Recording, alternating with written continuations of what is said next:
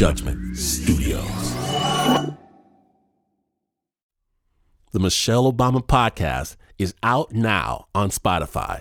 This series brings listeners inside the former First Lady's most candid and personal conversations, showing us what's possible when we allow ourselves to be vulnerable, to open up and focus on what matters most. Joining the former First Lady is an array of special guests, including Marion and Craig Robinson, Conan O'Brien, Valerie Jarrett, Michelle Norris, and Dr. Sharon Malone. Episodes focus on relationships that shape us, from siblings and close friends to partners, parents, and mentors, to our relationship with ourselves and our health. Listen free at spotify.com/Michelle Obama.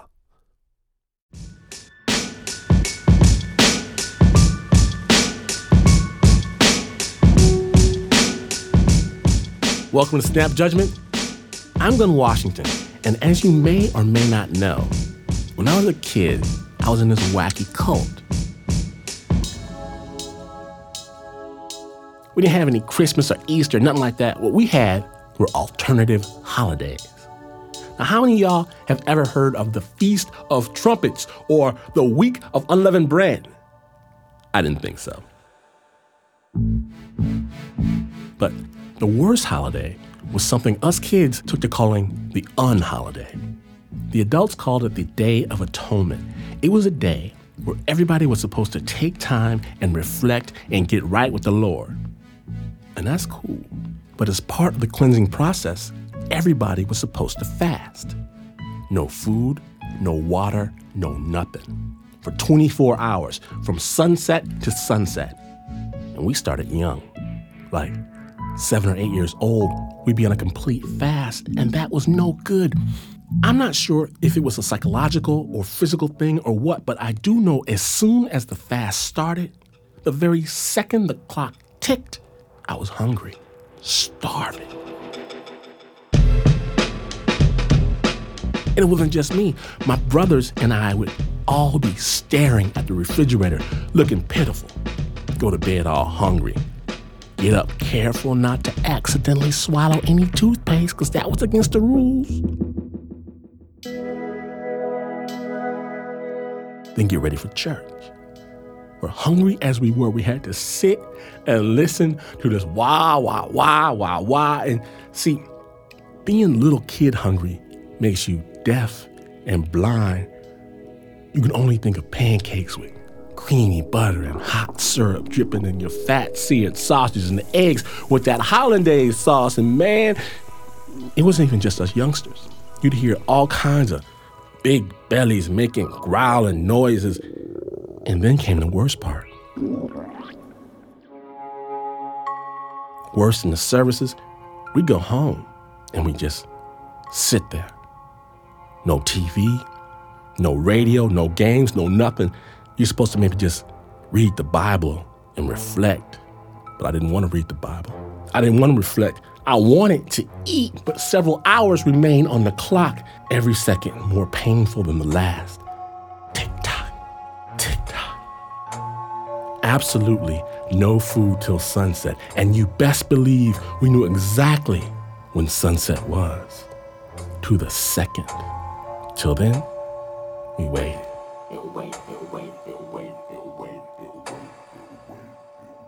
Until we heard my father say, "All right, y'all. All right, get in the car." Yeah. Now, it wasn't quite over. The sun was still in the sky.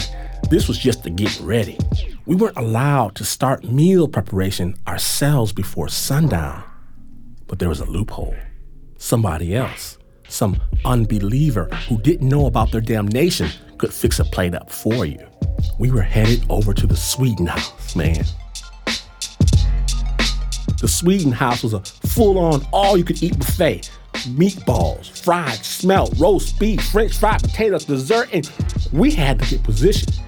We'd pull into the parking lot, and already you could see some of the church members' cars, but it still wasn't sunset. And you couldn't be seen running top speed just to get to the front of the line. That was not holy at all. First, people would kind of just wait in their cars. Then they, shamble out, get out the car nice and slow, like they had all the time in the world. All the time. Tick-tock.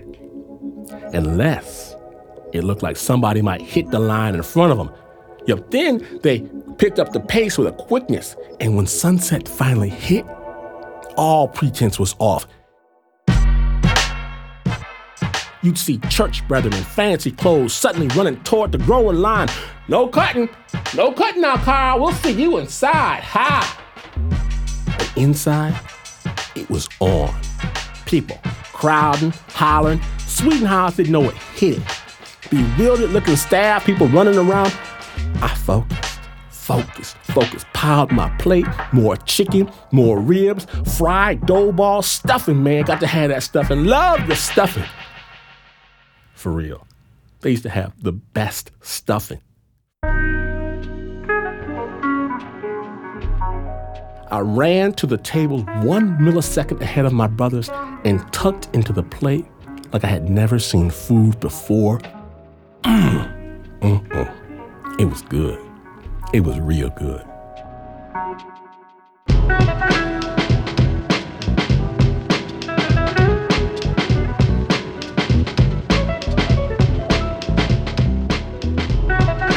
Today, we proudly present the Snap Judgment Holiday Special. Whatever you celebrate this. My name is Lynn Washington. 'Tis the season, because you're listening to Snap Judgment.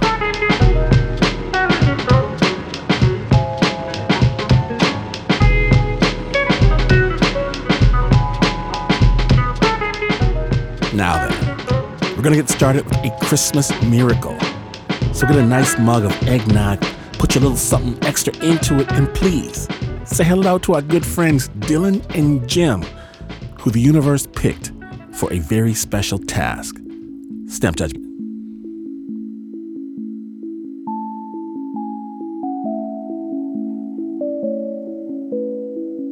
Hello, my name is Jim Glaub. Hi, I'm Dylan Parker. I was getting the letters about 3 years ago. Dear Santa. Dear Santa, I want to go to the North Pole. But never that many, 1 or 2, and I didn't think anything of it. And then this last year, we had about 400 letters delivered to us. I don't know. We are getting letters to Santa. And each day there would be more and more and more until the sides of the mailbox were practically buckling. There are letters from the Bronx, Elmhurst, Queens, Manhattan, Staten Island, and upstate. Kids from all over New York and the tri-state area. I've always sort of suspected that our address is on a list somewhere. We really just don't know for sure. And we've Googled everything we can imagine. We really haven't been able to dig much up on it. Dear Santa, I live with my mom along with my sister and brother. My dad is a hard worker. I love to draw. My dad wants a jacket and shoes. Whatever you send will be great. Dear Santa, I have 2 brothers. Santa, I love you. I believe in you. For Christmas, I want anything you give me, and I'm gonna have the best Christmas ever. God bless you. Dear Santa Claus. Hi, my name is Jean. I'm very good at school and home. I'm only asking for clothes because my mom can't get me clothes. At school they tease me because I wear the same clothes all the time. Christmas is my favorite of the year. This year I want shirts any color. I'll also need a coat. Sincerely, Jean. Dear Santa, I'm 22 years old. I have 2 children named Ever and Osmar. They ask me every day if Santa will come this Christmas. I don't know what to say. Since I'm not working and their dad is not with me, my children will appreciate it if you send us some clothes, toys, and shoes. Merry Christmas. I know it's heartbreaking. There's some that are just... In most of the letters that we've seen, it definitely seems like these are kids that they are in need.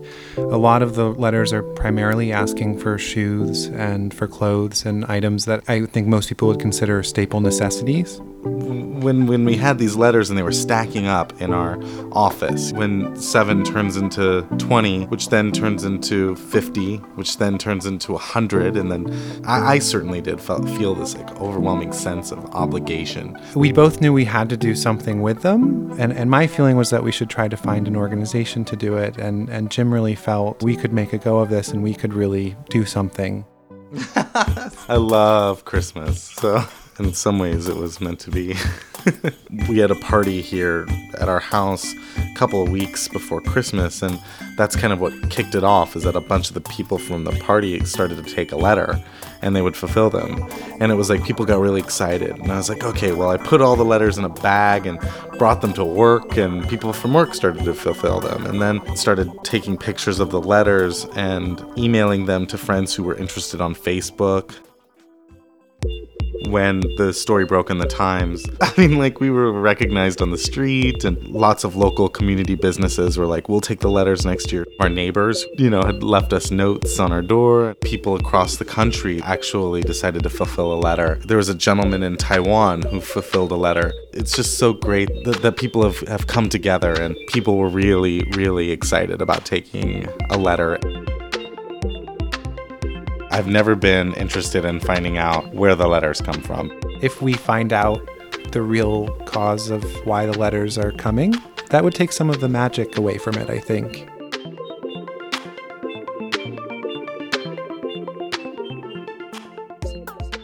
Do you feel good? Because I feel good. Thank you, Dylan and Jim, for sharing your story. When Snap Judgment returns, Bad Santa. For real. When the Snap Holiday Special continues, stay tuned.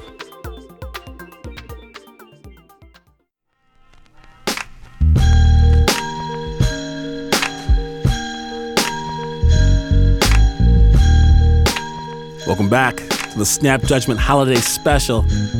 Now, recently, Joe Rosenberg asked our own Jasmine Aguilera to describe all the fun she had as a little girl, the games with her sister, the food. But then, mid-remembrance, Jasmine's eyes narrowed. She recalled someone who was not fun at all.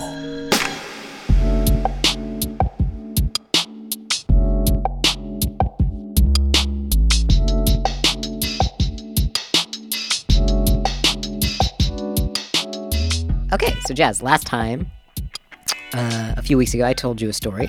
Mm-hmm. And this week, I hear tell you're going to tell me a story. Yeah, round 2 of Joe and Jasmine's fireside chats.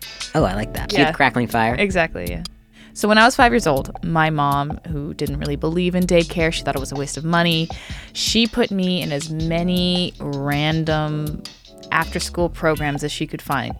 And there was this one that she found, which was a Christian choir for children at a church right down the street from my house. So she was like, this is perfect.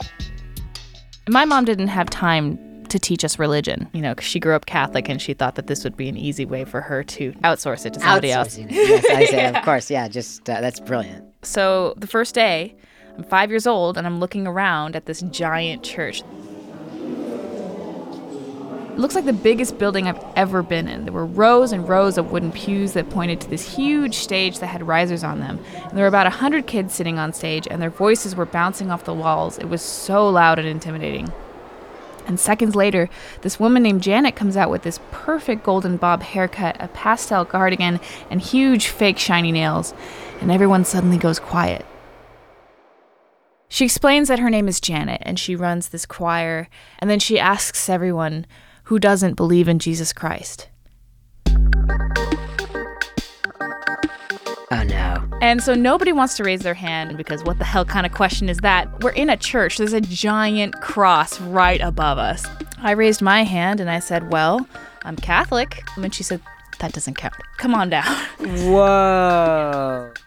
And so she brings all the kids who raised their hands down to the front of the stage, and we're sitting there in a line.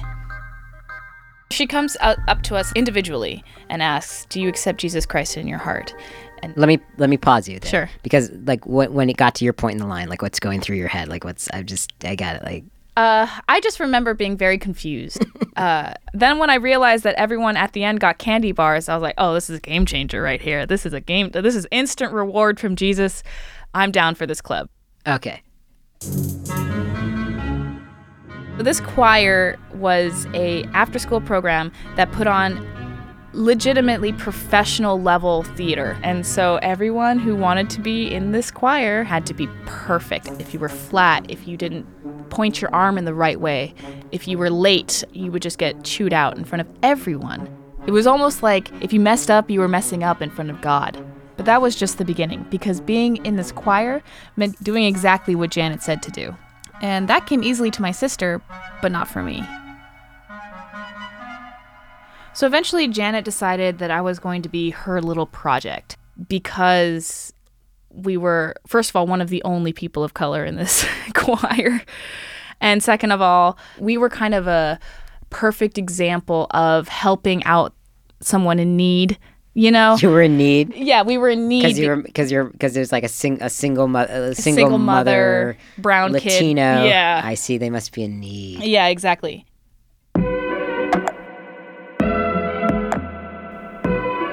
So she inserted herself in our life. She was my piano teacher. She was my swim instructor. She planned my mom's wedding. Wait, what? Yeah. Yeah, my mom got remarried when I was 10, and somehow she became my mom's wedding planner.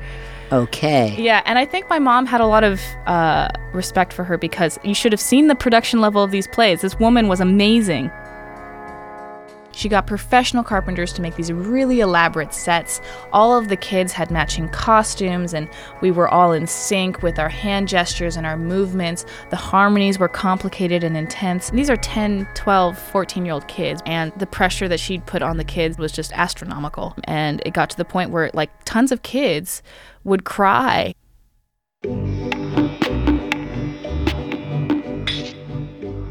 I would come home saying things like, Janet is a jerk and I don't want to be around her anymore.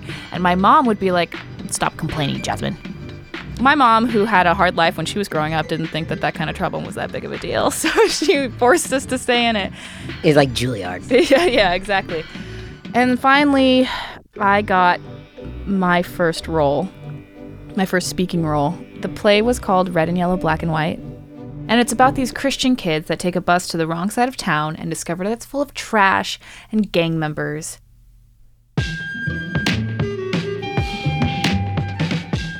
The angels are white. Oh. The two do-gooding kids are yellow. The black kids had to wear black. I got the part of Maria. And I had to wear a red shirt because I represented the red kids of the world. What are red kids, as in like Native American, like Native or American. Latino? Yeah. My sister didn't get the part because she would have definitely gotten the part because she didn't look Hispanic enough to play Maria. Wow. Yeah. One of the aspects of my character was I had to speak with an accent. So Janet was trying to instruct me on how to speak with a Hispanic accent. So she was like, just talk like your mom. I know she has an accent. I can't replicate it. I just can't. And I would be like, I'm trying. And it ended up coming out like French sounding. All right. So Joe, I have these tapes. Oh, you have like what are we talking, like VHS? Yeah, of course, VHS. Let's pop her in. Yeah. Oh, hey. So now there's a beautiful little infographic saying music makers, community choir. Oh, I'm enjoying it. I'm just peppy. So I'm gonna fast forward. Oh, this is like a big production. Yeah. There's a big audience. There are what seems to be like 100 children, all in matching white, doing matching choreography.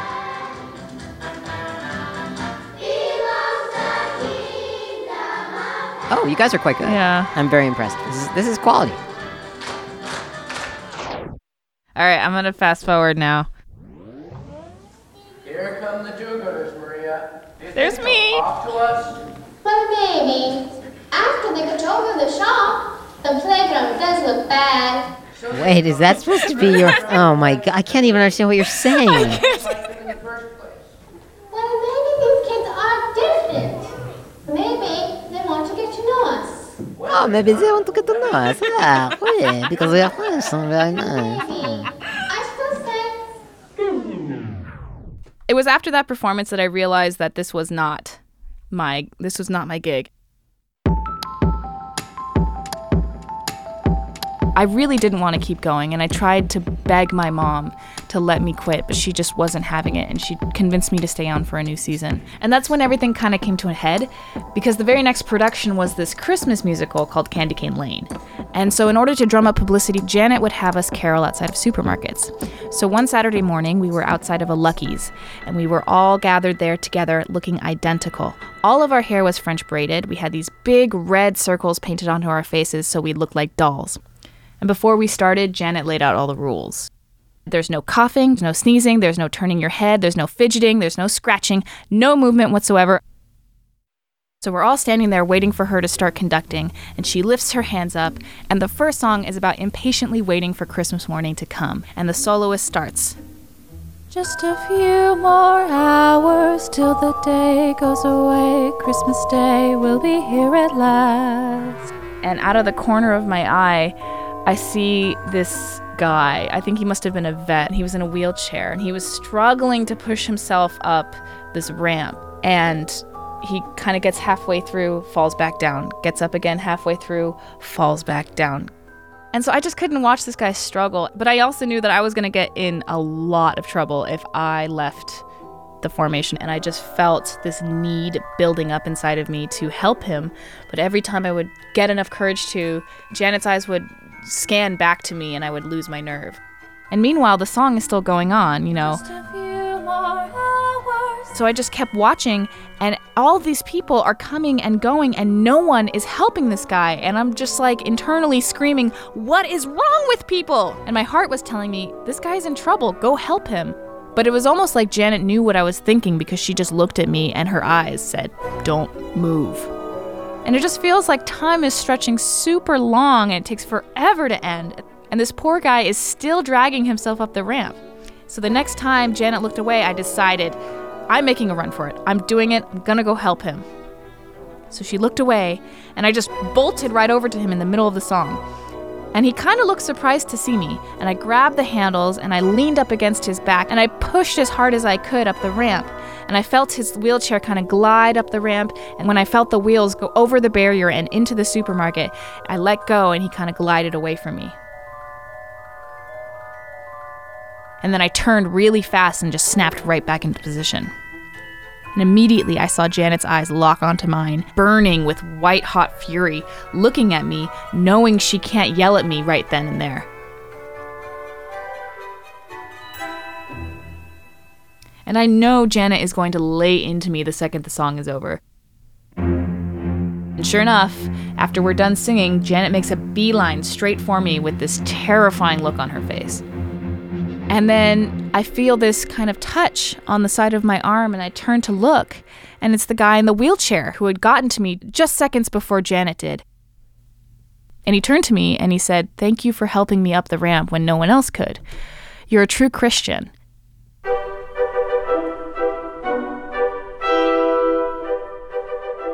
And right after he said that, I looked at Janet. And Janet, who's watching this conversation waiting for it to end, just kind of goes... And I couldn't help having a smile break over my face.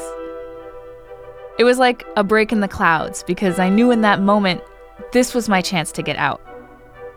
Janet's just standing there frozen like a statue, and everyone is dispersing, and I walked straight over to my mom, and I said, "Mom, I can't do this anymore. I quit."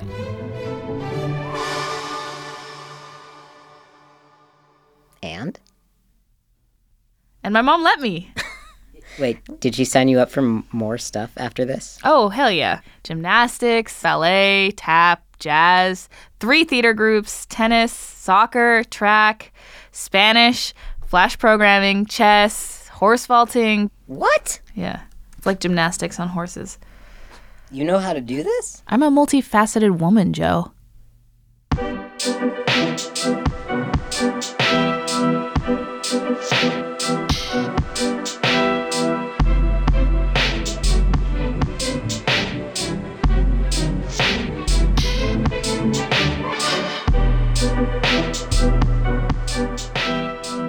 Big thanks to Jasmine for sharing her story. The original score and sound design was by Leon Morimoto, and the story, it was produced by Jasmine Aguilera. Snap Judgment, 2017. Year in review. Begin. The man with the golden voice, Glenn Washington. Yes. Give me a moment. There are two. Okay. One was watching my daughter curate her own art show, and it was wonderful just to see her do it right in downtown Oakland. That sounds amazing. The other, watching my boy take a hard loss in a basketball tournament and come out smiling in the end. Yeah. And I'm proud of those guys. Hey, that's what it's about right there. Yeah. Adiza Egan, yes. Yes. 2017. What a year indeed. What was your favorite part? I think my favorite part was when I went on the Third Coast radio residency. Sounds delightful. It was very delightful. Was there anything special you came away with from that? It kind of just recharged me. It made me feel like radio is a process and writing is a process, and there's more than one way to make a great story. Mark Ristich. Hello, how you doing? Favorite part of 2017? Yep. Spooked, going #1 for a week on iTunes, and all the people that love getting scared. And then Nancy Lopez's Baby. Hey. I gotta say Nancy Lopez's Baby. We love you, Nancy. Jasmine, what's happening? My favorite moment was doing the Joe and Jasmine fireside chats. Yes, we just heard that. Good chats, good times, just all around merriment. Can we get a little choir singing? You want me to sing something? I'll lead it off. All right. Hallelujah. Hallelujah. Hallelujah. Perfect. Eliza Smith. I think my favorite part was going to New Orleans and looking for ghost stories. Nola. Yes. A haunted mansion in the middle of the French Quarter. That was really fun. Joe, come on, let me know. Favorite thing at the show in 2017? Probably the fireside chats that we, Jazz and I. Oh, you don't say. What I do say. Why do you say? Well, Jasmine said the same thing. Well, of course she did. Because they're awesome. Leon Morimoto. What a very long and short year. Yes, sir. Working on the story Kismet. Ooh. Just adhering to the journey that Meg and Elena were taking us on. Oh, it sounded amazing. Thank you. Shayna Sheely. My favorite part was driving around with my Palestinian interpreter, Nuha, for the story about smuggled sperm. I think it's called sperm smuggling. Sperm smuggler, that's right. Yeah, we get it right to the point. So right after that interview, we were driving around the West Bank talking about sperms. Oh, that sounds awesome. It was awesome. Anna Sussman. I went camping with my family. Like 5:45 in the morning when it started to get light, the baby woke up and me and the baby watched the sun come up through the redwoods. Little baby watches sunrise. Yeah, that sounds baby nice. watches sunrise. Anyone who has a baby does lots of sunrise watching, but that was a good one. Liz Mack, what you got for me? Well, this is not a good thing, but Davy Kim left us that year. I know. But we had this wonderful moment where we went on a work retreat that was also a goodbye Davy party. Oh, yeah. That was great. When we all did face masks together. Hey, Davy, we miss you, Davy. Davy, we miss you so much. The Snap Judgment 2017 Look Back Special. We're so happy you joined us today. And we gotta let you know, Snap Judgment Live is coming to Nashville. We're going to Nashville and St. Louis in March with the world's top storytellers. Get tickets while you still can at snapjudgment.org. This show is brought to you by the UA producer Mark Ristich, Pat Mesiti-Miller, Anna Sussman, Joe Rosenberg, Renzo Gorio, Adiza Egan, Liz Mack, Shayna Sheely, Leon Morimoto, Teo Ducott, and Jasmine Aguilera. Now, this is not the news. No way is this the news. In fact, you could mysteriously have toys delivered to your home over the Christmas holiday, each one with a little girl or boy's name stenciled into the packaging. And you could keep those toys and play with them yourself, and you would still be a very evil person, but you would still not be as far away from the news as this is. But this is WNYC.